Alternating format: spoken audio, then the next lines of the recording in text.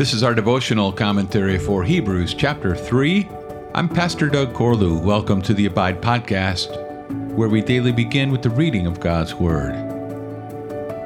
Therefore, holy brothers, you who share in a heavenly calling, consider Jesus, the apostle and high priest of our confession, who was faithful to him who appointed him, just as Moses also was faithful in all God's house.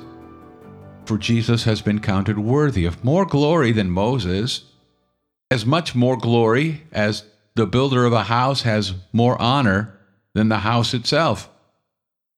For every house is built by someone, but the builder of all things is God. Now Moses was faithful in all God's house as a servant to testify to the things that were to be spoken later. But Christ is faithful over God's house as a son, and we are his house, if indeed we hold fast our confidence and our boasting in our hope. Therefore, as the Holy Spirit says, today, if you hear his voice, do not harden your heart as in the rebellion on the day of testing in the wilderness, where your fathers put me to the test and saw my works for 40 years. Therefore I was provoked with that generation and said, they always go astray in their heart. They have not known my ways. As I swore in my wrath, they shall not enter my rest. Take care, brothers, lest there be in any of you an evil, unbelieving heart, leading you to fall away from the living God. But exhort one another every day, as long as it is called today, that none of you may be hardened by the deceitfulness of sin. For we have come to share in Christ, if indeed we hold our original confidence firm to the end. As it is said, today, if you hear his voice, do not harden your hearts as in the rebellion. For who were those who heard and yet rebelled? Was it not all those who left Egypt, led by Moses? And with whom was he provoked for 40 years? Was it not with those who sinned, whose bodies fell in the wilderness? And to whom did he swear that they would not enter his rest, but to those who were disobedient? So we see that they were unable to enter because of unbelief.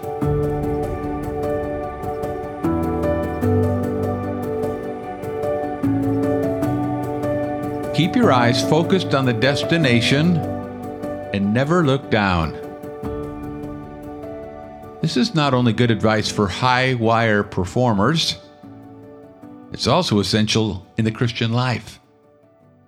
Hebrews 3 begins with a call to consider Jesus.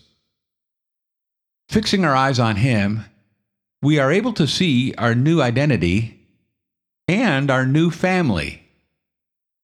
As holy brothers, we belong to him, and we belong together, with Christ as our only bridge to God. He is the original apostle, sent to us from heaven.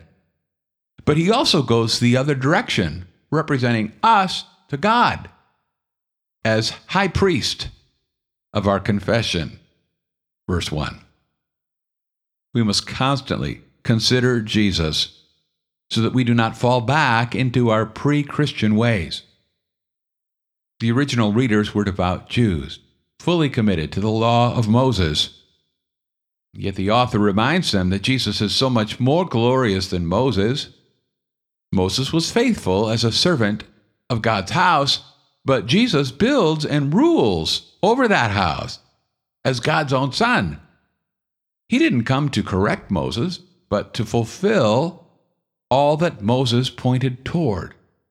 Both are on the same team, but Jesus surpasses Moses and is worthy of more honor. We too are included in God's house, but only if we hold fast to Jesus. Verses 2 through 6. There is a temptation to think that we would never fall away from Christ. But the warnings of this book are to be taken seriously and urgently.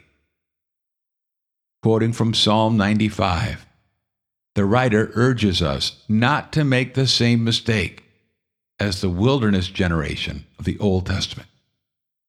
They were hard-hearted, rebellious, and unbelieving. All the grumbling came to a head in Numbers 14 on the very edge of the promised land.